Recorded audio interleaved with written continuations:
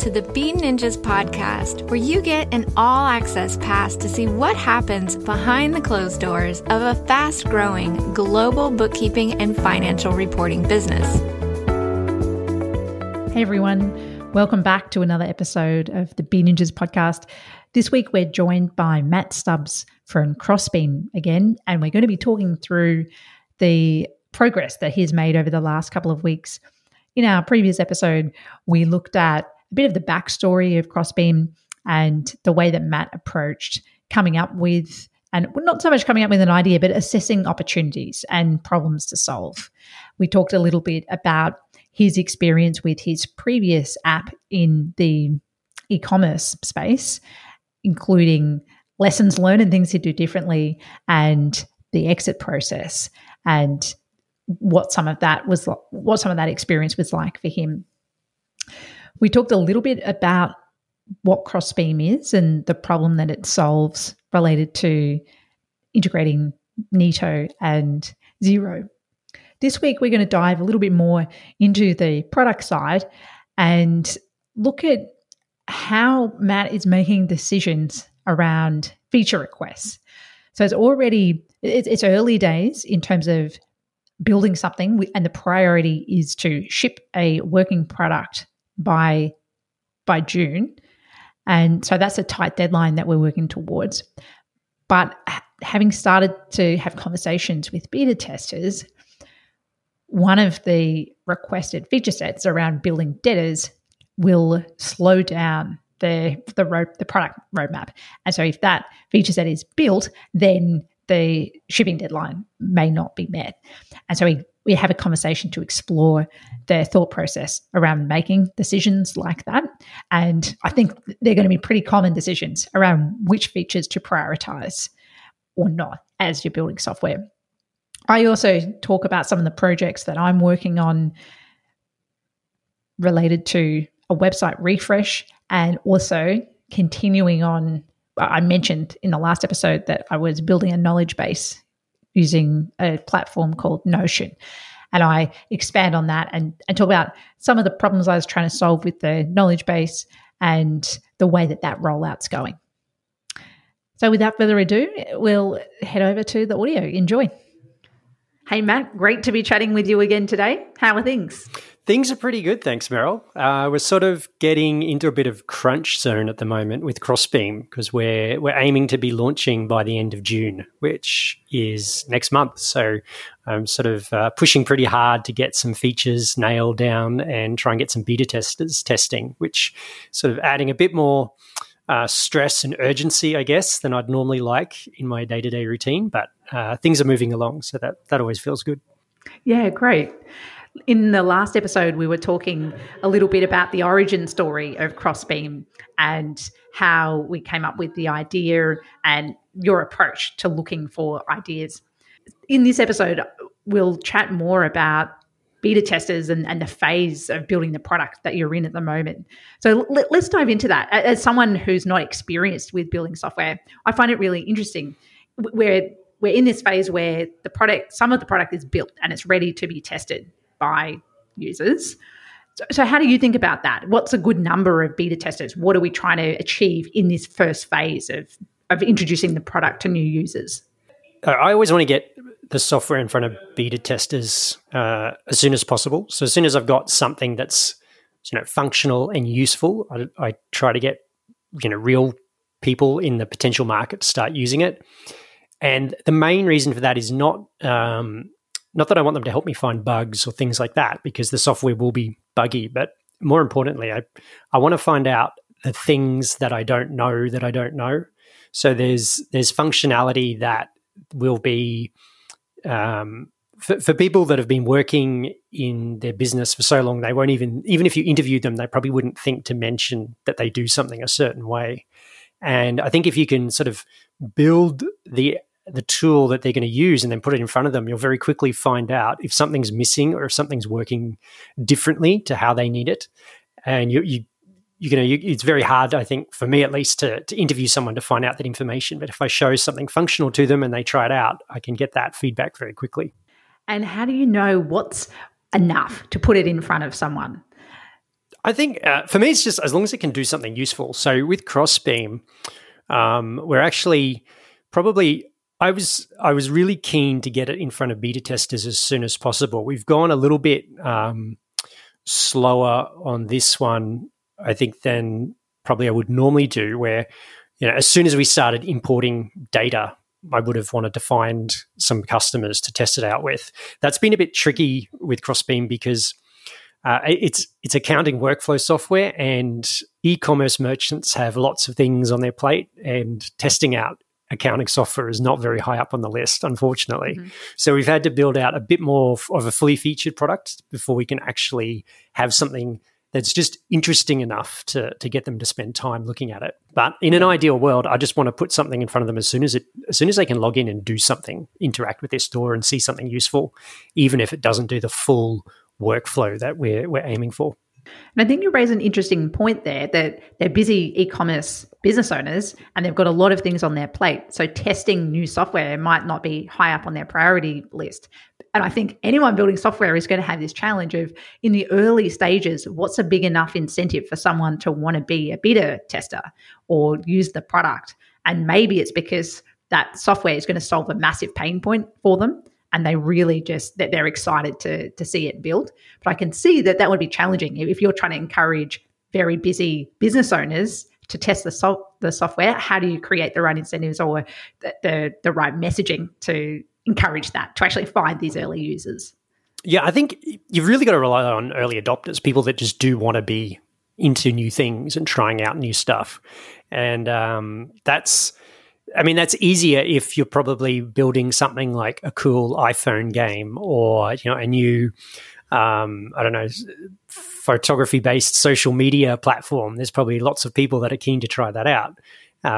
Less so with zero workflow tools. But you can still get, even if they're, it's a problem with beta testers that people will install stuff and then that's the easy bit. Actually giving you feedback is the hard bit. And so you won't always get feedback from them. They might install it and you don't hear from them.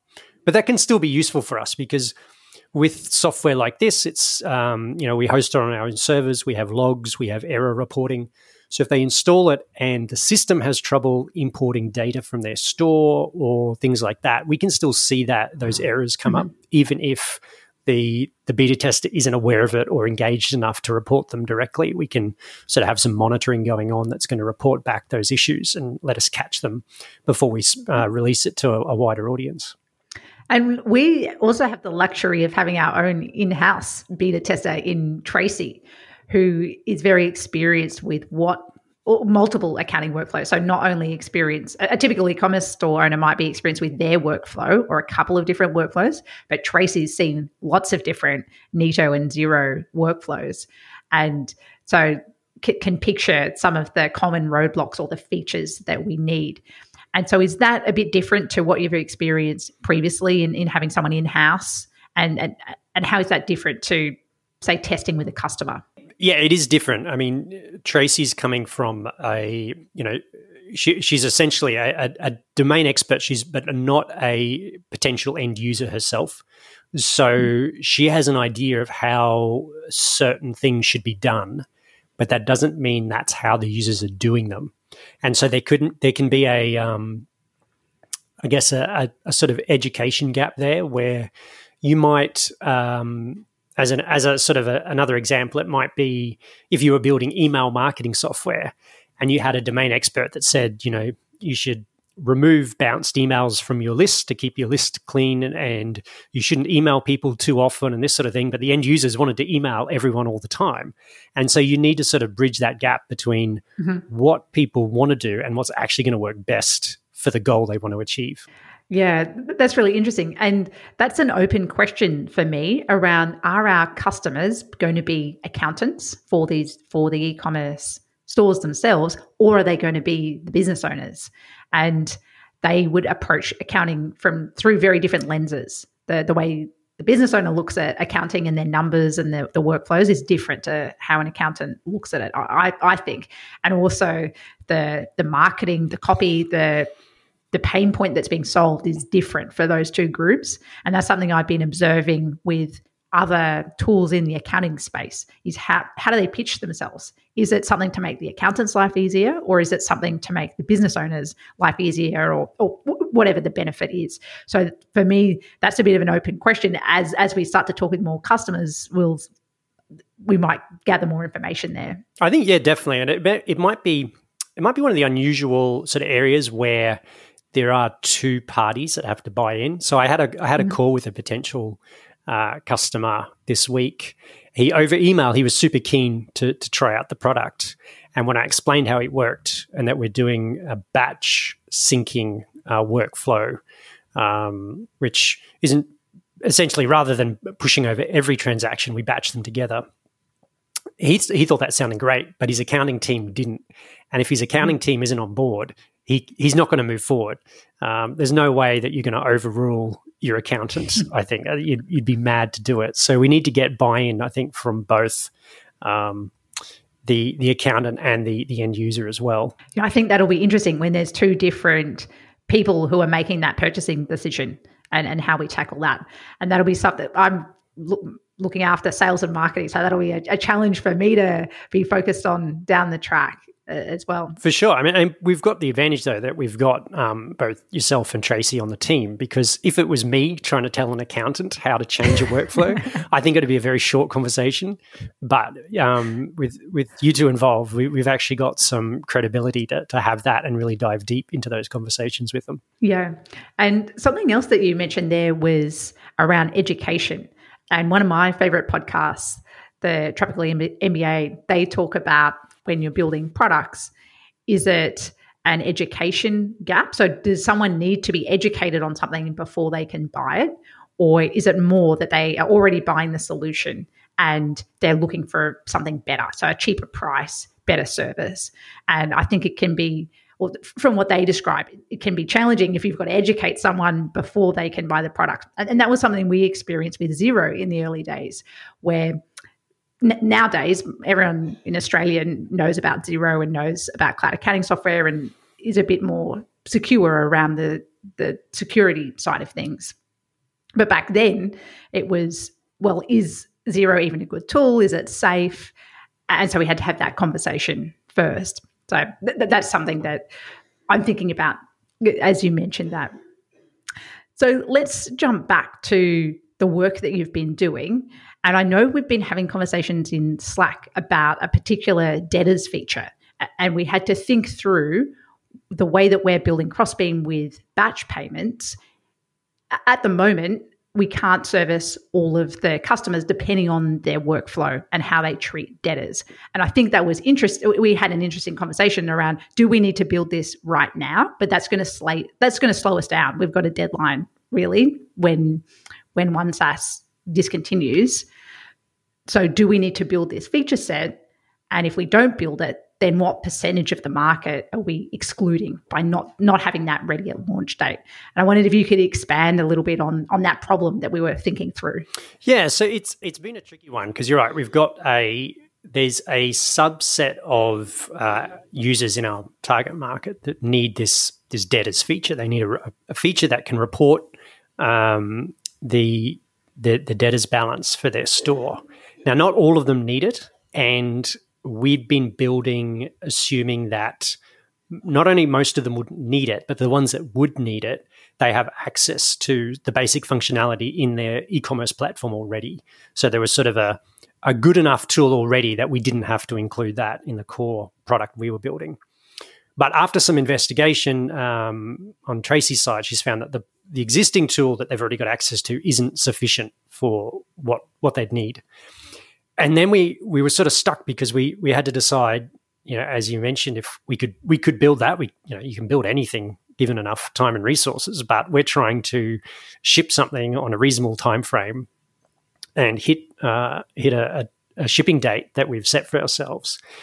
But there's no point shipping something if the majority of our target market isn't going to be able to use it. Now, our target market doesn't mean all of the potential users. It just means the people that we actually want to focus on to begin with. So there was sort of we had a discussion in Slack, and we tried a couple of things because it was really hard to measure how many people this would affect. And one of the things we did was first of all, we could draw on the experience that Tracy had working with merchants previously, so her own client roster. And the other thing is that we posted a poll in Facebook to sort of ask merchants how they use debtors and how they track those things. And interestingly, some of them didn't actually know what that was, which is either a good thing or a bad thing. It could be a good thing that they don't need it. It could be a bad thing that, they have it or their accountant manages it for them and they don't even know that that's going on. And if we tried to switch their business over to our tool, it could be a big problem. So we're going to need to have some clear sort of education and content around what functionality we do deliver and, where the boundary is where we can't provide certain functionality for certain users. But at this stage, I think we're going to be good. I think we're going to be able to ship without that feature and still have a good number of users we can support, and then look to add it later if there's enough demand. So are there any other challenges or interesting things that you've been learning over the last couple of weeks since we last spoke? Probably the biggest challenge is just that we're dealing with customers that have existing workflows and everything's a little bit different. And there's probably more variety than certainly I anticipated going into this project. So my background working with e-commerce, for example, on Shopify, there was a lot more uniformity in the way the stores on Shopify ran. And I think because this is a different platform, the market's a bit smaller and they're a bit more sort of enterprise level businesses. A lot of them are a little bit more different to each other. So everyone's got a slightly different setup, and I think it's going to be a bit more of a challenge to make sure that we sort of tick all the boxes for a lot of people. And that's going to be something that I think we're going to be working through as we launch and for some time after. Well, I would share now a little bit about what I've been working on, and I was hoping to be giving Crossbeam updates myself around things that I'm working on in the sales and marketing and partnerships side of things. And there's a little bit of that ticking along in the background, working on some content pieces, so blog posts, and also building towards a webinar that's around the e-commerce accounting space, and particularly the workflows that the problem we're helping to solve with Crossbeam. So that's ticking along in the background. But a challenge that I have, which is a problem that I've faced a couple of years ago in Beanages when I was about to take maternity leave, was I need to get things off my plate in order to be able to focus on these new projects. In that case, the project was a baby. Maybe project's not the right word. Nothing quite focuses you like a baby, does it? Yeah, and there's an episode back in the archives where I talk about we had just a bit less than 9 months to really get organised, and that was a forcing mechanism for me to get a lot of things off my plate, so that Beanages could continue to run, and it actually grew while I was taking time off away from the business to be with our little baby. So this time around, some different things have snuck back onto my plate, and I'm also still working on the merger project. Tracy from Cloud Counting and her team merged with Beanages at the end of last year, end of 2020. And my role in this is to make sure that there's a really smooth transition as they take on the Beanages brand. So there's a couple of projects that I'm working on at the moment that I need to get done, so then I can free up some more time to work on fun things like software.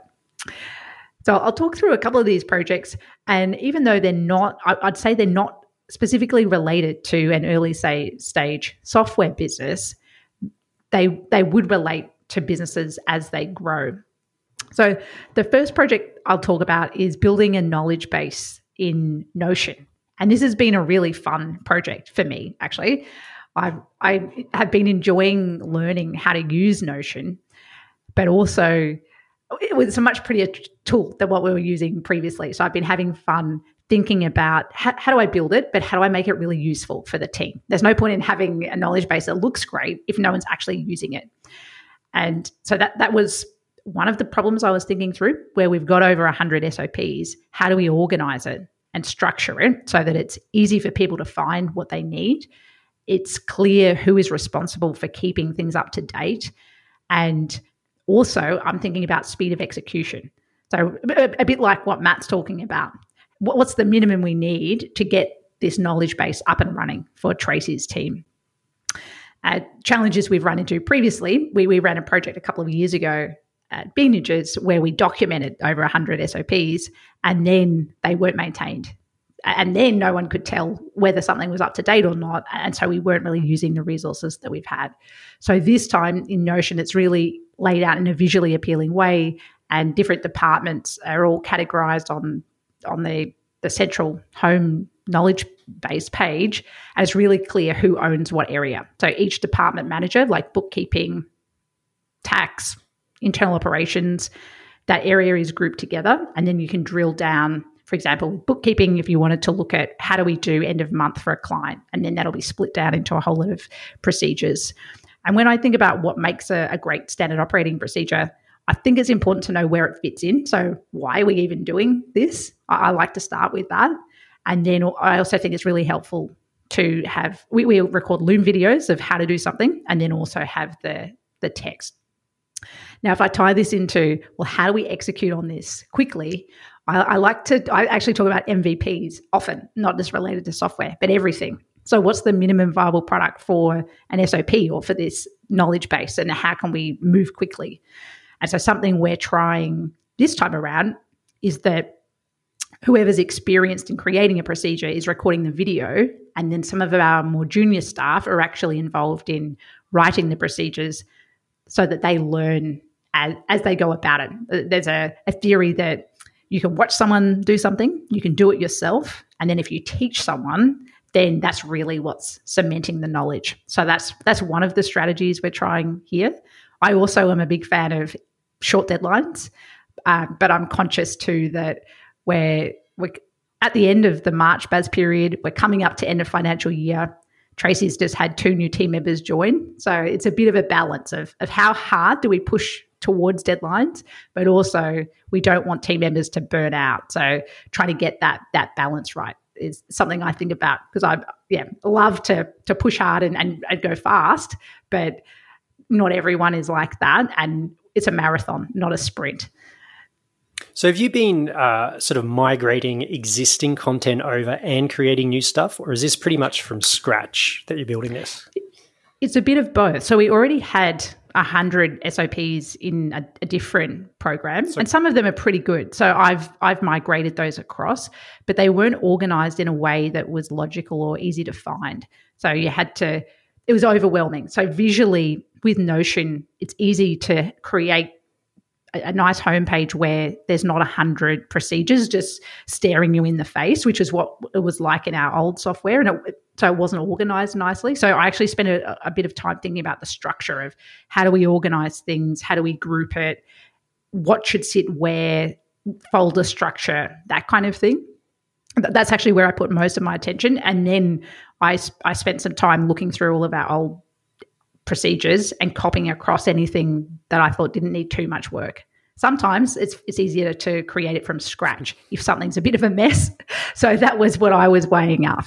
And then did you sort of have like folders where you had a few placeholders and you had to go and tap specific team members to create the content for those procedures? Yeah, so I wanted to have the whole framework organized so that then it was easy for team members to come in and know, okay, well, that's missing at the moment, almost like a table of contents of a book with bits that still needed to be written. So that was the bit I did, and we're still working on the project. I think it'll take a couple of months, but it's created the structure that now that the managers across all the different departments can help their team members and just chip away at gradually filling out everything to make sure we've got a complete knowledge base. But if I just said, can you build a knowledge base for your department, then it probably would have been overwhelming and it would have been consistent for across the business. Would you say you're sort of 80% done now, or is it still a way to go? I'd say more like 50%. Okay. So the structure's there, and our deadline, or the reason I was pushing hard, was that we had 2 new team members starting. And it's much more efficient if they can read existing procedures and look at videos. So we really prioritized what do they need in their first couple of weeks that's going to give them a good training experience and keep them busy, and also minimize the time from the senior team members around training them. So we prioritized that, and we prioritized onboarding.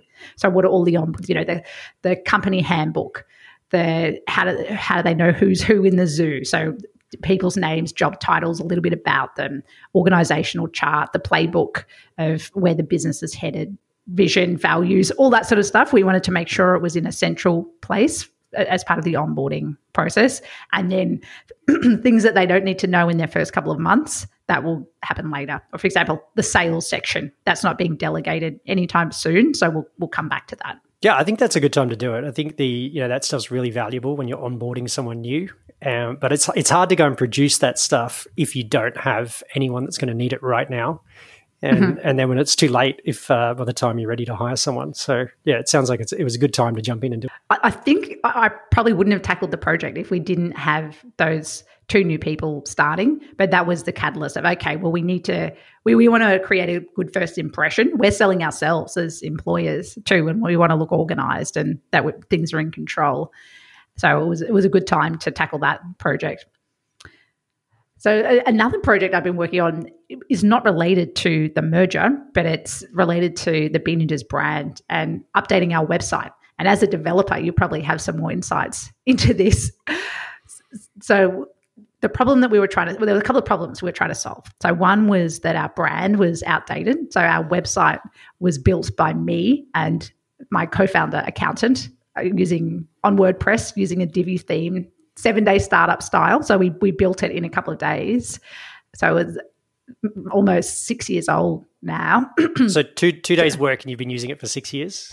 Yeah, that's pretty good. I mean, we've been adding to it since then, ever since. But we got something live in our first week and we got a customer. So that's kind of it was a not lean startup, but 7-day startup, which is for service businesses, was the method we were applying at that time. You've got your money's worth out of those. Definitely. Now, haven't you? I think we paid $39 for the theme that we were using, that we're still using. And so it felt like we'd outgrown the website. The branding, we did a brand refresh in terms of looking at our logo and our colors style guide probably 8 months ago, but that hadn't gone through to our website yet. Then it also felt bloated. I think that's one of the problems with WordPress, that we just hadn't done a cleanup. So there's old plugins, there's old pages. It was just 6 years worth of stuff there, some of which we weren't using. And then I wanted us to have a look at speed. I don't think our site speed was optimized. And then really, what's the purpose of our website? Partly we generate leads through SEO. That's a strategy that works well for us. And then people just come to our website to check us out before they buy. So it needs to look professional. It needs to convey the brand well, convey our updated positioning around being e-commerce growth accountants, not our old positioning, which was bookkeepers for online businesses. So they were the problems that we wanted to solve in doing a website refresh. And then we went down the path of, well, should we build with a headless CMS, which seems to be the new rage of fast static sites? So do we do that? Do we just need a different page builder and theme? And then so we researched all of that and then realized actually we've got so many existing assets with our website. Actually, we probably just need to go and do a cleanup rather than rebuilding everything from scratch. So even though from a building something perspective, it's probably more fun to build something new, actually now we've continued with the same theme and page builder, and we're just refreshing sections. And so again, we're trying to push ourselves to execute quickly. So instead of building or doing the whole website at once, we're doing it in phases. So we've just tackled the blog section. So updated the podcast, the blog page, our guides and toolkits area, and our free training, which is previous webinars we've done.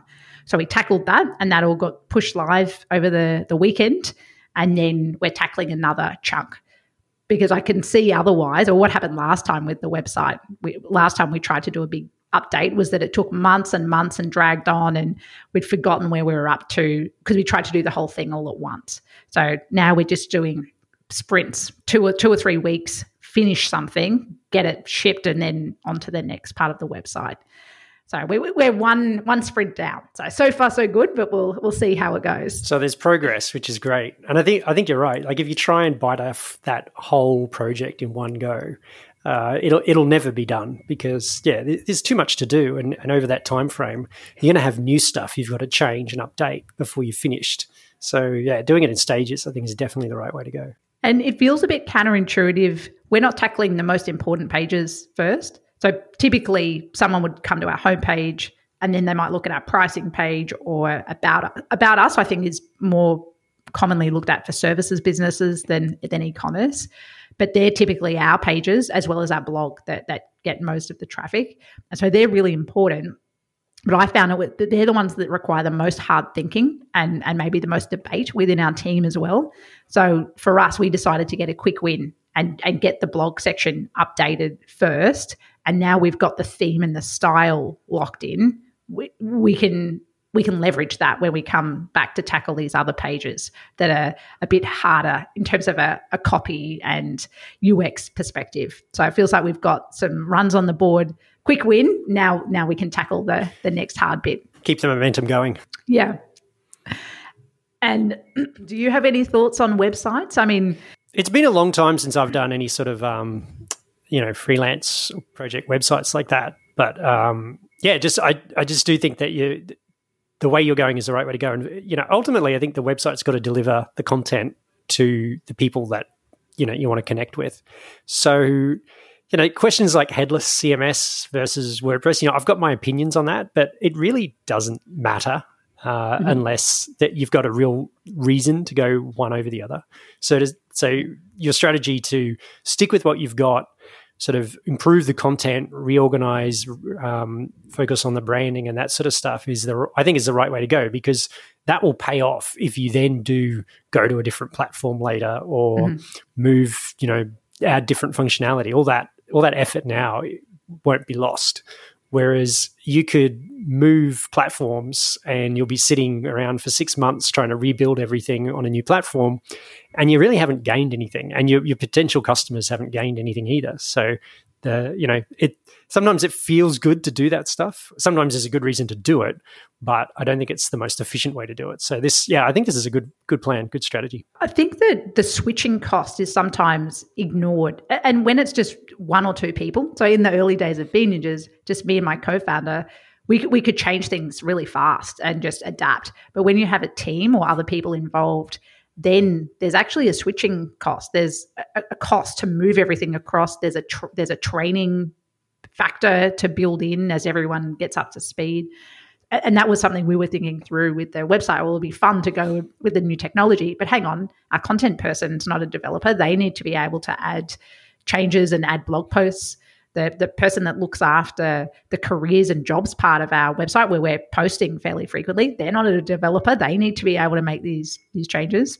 I mean, probably not a topic for today, but that's something that I think about with a big move like changing project management software. That's a project that we ran a couple of years ago, and we revisit or consider, are we using the right software? It's a good question to ask, but there's a lot of expense and resources involved in switching a whole team of people across to a new piece of software. And I think that can sometimes be ignored when there's a shiny new tool to try. Definitely. It's always fun to try new tools and see what they can do, but there's a lot of the time, the gains are marginal, and the costs, like you say, retraining people and finding out what bit of functionality it actually doesn't support that you've relied on in your existing platform can be a problem. So, I think that's probably a reason why WordPress continues to be so popular. Is like everyone knows the editing interface, right? The admin interface. Yep. If you're a content writer, you probably have used it for years. And I think that, I really like all the headless CMS stuff, but it's a tough sell to anyone that isn't technical or at least has some ability to edit it. There are some apps out there that provide editing interfaces, and I think some of them are getting traction, but they don't really seem to be making much of a dent. It seems to be the headless CMS stuff still seems to be very much rooted in the sort of developer technical space. So I don't know, maybe it'll change. Maybe just take time. Well, I think the editing interface problem. I reckon that might move it. something like the WordPress experience, but headless CMS. But then that itself is a tough sell. I mean, why would you install something like that unless you really understood the technical benefits of a headless CMS? And yeah, I don't know. I think WordPress will be around and be the king for some time to come. Yeah. Well, I can go into a little bit of a Notion rabbit hole. We've got a little bit of time left, but I've been exploring from a personal blog point of view, well, what does that look like publishing from Notion? And there's ways, because it's so easy to write and it looks beautiful. So rather than writing and then copy and pasting somewhere else and formatting, you can do it straight from Notion. And you're just sharing, like you're publicly sharing the content in Notion. So if someone wants to view it, they're actually going to the Notion website and they're viewing your Notion notebook. Yeah, so that's the problem. I don't want someone to go to a URL of Notion. I would want them to go to a different URL, and then I'd want the SEO benefits, which you wouldn't get from being on Notion. So there's tools out there that can solve that problem. So that's something that I'm looking at the moment. But again, conscious of going down a rabbit hole and wasting a lot of time researching something. And the reason I brought this up is because I wanted to circle back to Notion. I wrote on LinkedIn a post about the knowledge base that I was building there, or that we're building as a team. And someone asked me what other tools that I've researched as well as Notion. And I said, well, I only had 2 weeks to get this thing up and running. I knew that Notion had the key features that we needed. So I didn't research any other tools. I just built it and figured that there's not a high switching cost in terms of being able to export things if we need to move to a new tool later. But I thought that was an interesting conversation of, well, sometimes you need to do a lot of research, but sometimes in that case, I didn't really do much at all. I just wanted to get something built and thought that it's not that hard to move to something else later. Yeah, better the tool that you have now and that works, right? Yeah. Have you ever looked at Roam Research? Oh, so I have. Yeah. So I'm exploring. I'm doing a course at the moment called Building a Second Brain, which is a personal knowledge management system with the goal of creating more content or more artifacts, whether it's podcasts, writing, blog posts, writing books, whatever it is. But bringing ideas together, so doing good thinking and then actually producing something. And a lot of people in that course recommend Roam because of the way that you can interlink ideas and their backlinking feature. So I started exploring that and then I stopped and realized I need to get Notion working better for me, and I actually need to be publishing more pieces of content before I'm allowed to go down the Roam Research rabbit hole. You got to earn it first, you think? Yes. What about you? Yeah, I tried it a while ago. I think it was pretty early on. And it has some really interesting ideas. Like the backlinks thing, I think is really interesting. And the idea of all the blocks that it sort of works with. But I think it was too much for me. I just don't. Maybe if I put the effort in to learn it really well. But I tend to either use Bear, which is a sort of a notebook app that's on Mac and iOS. So I use that quite heavily for writing things and taking notes. And it's like 90% of what I need. So yeah, it does. I don't feel like I'm getting enough from going to Roam. And also early on, the UI was pretty ugly and I just couldn't stomach it. So I stuck with Bear. Well, yeah, I've heard there's a big learning curve with Roam, and I realize I'm trying to write more and I'm not doing much of that at the moment. So have to wait. Yeah. I think you got to earn it. Yeah, that's right. You said it well. So before we wrap up, let's have a little bit of a look into the future and what's on for you over the next couple of weeks. So for me, it's going to be I've got at least one user that I'm going to be installing. I'm going to be getting on a Zoom call and installing Crossbeam into their store this week.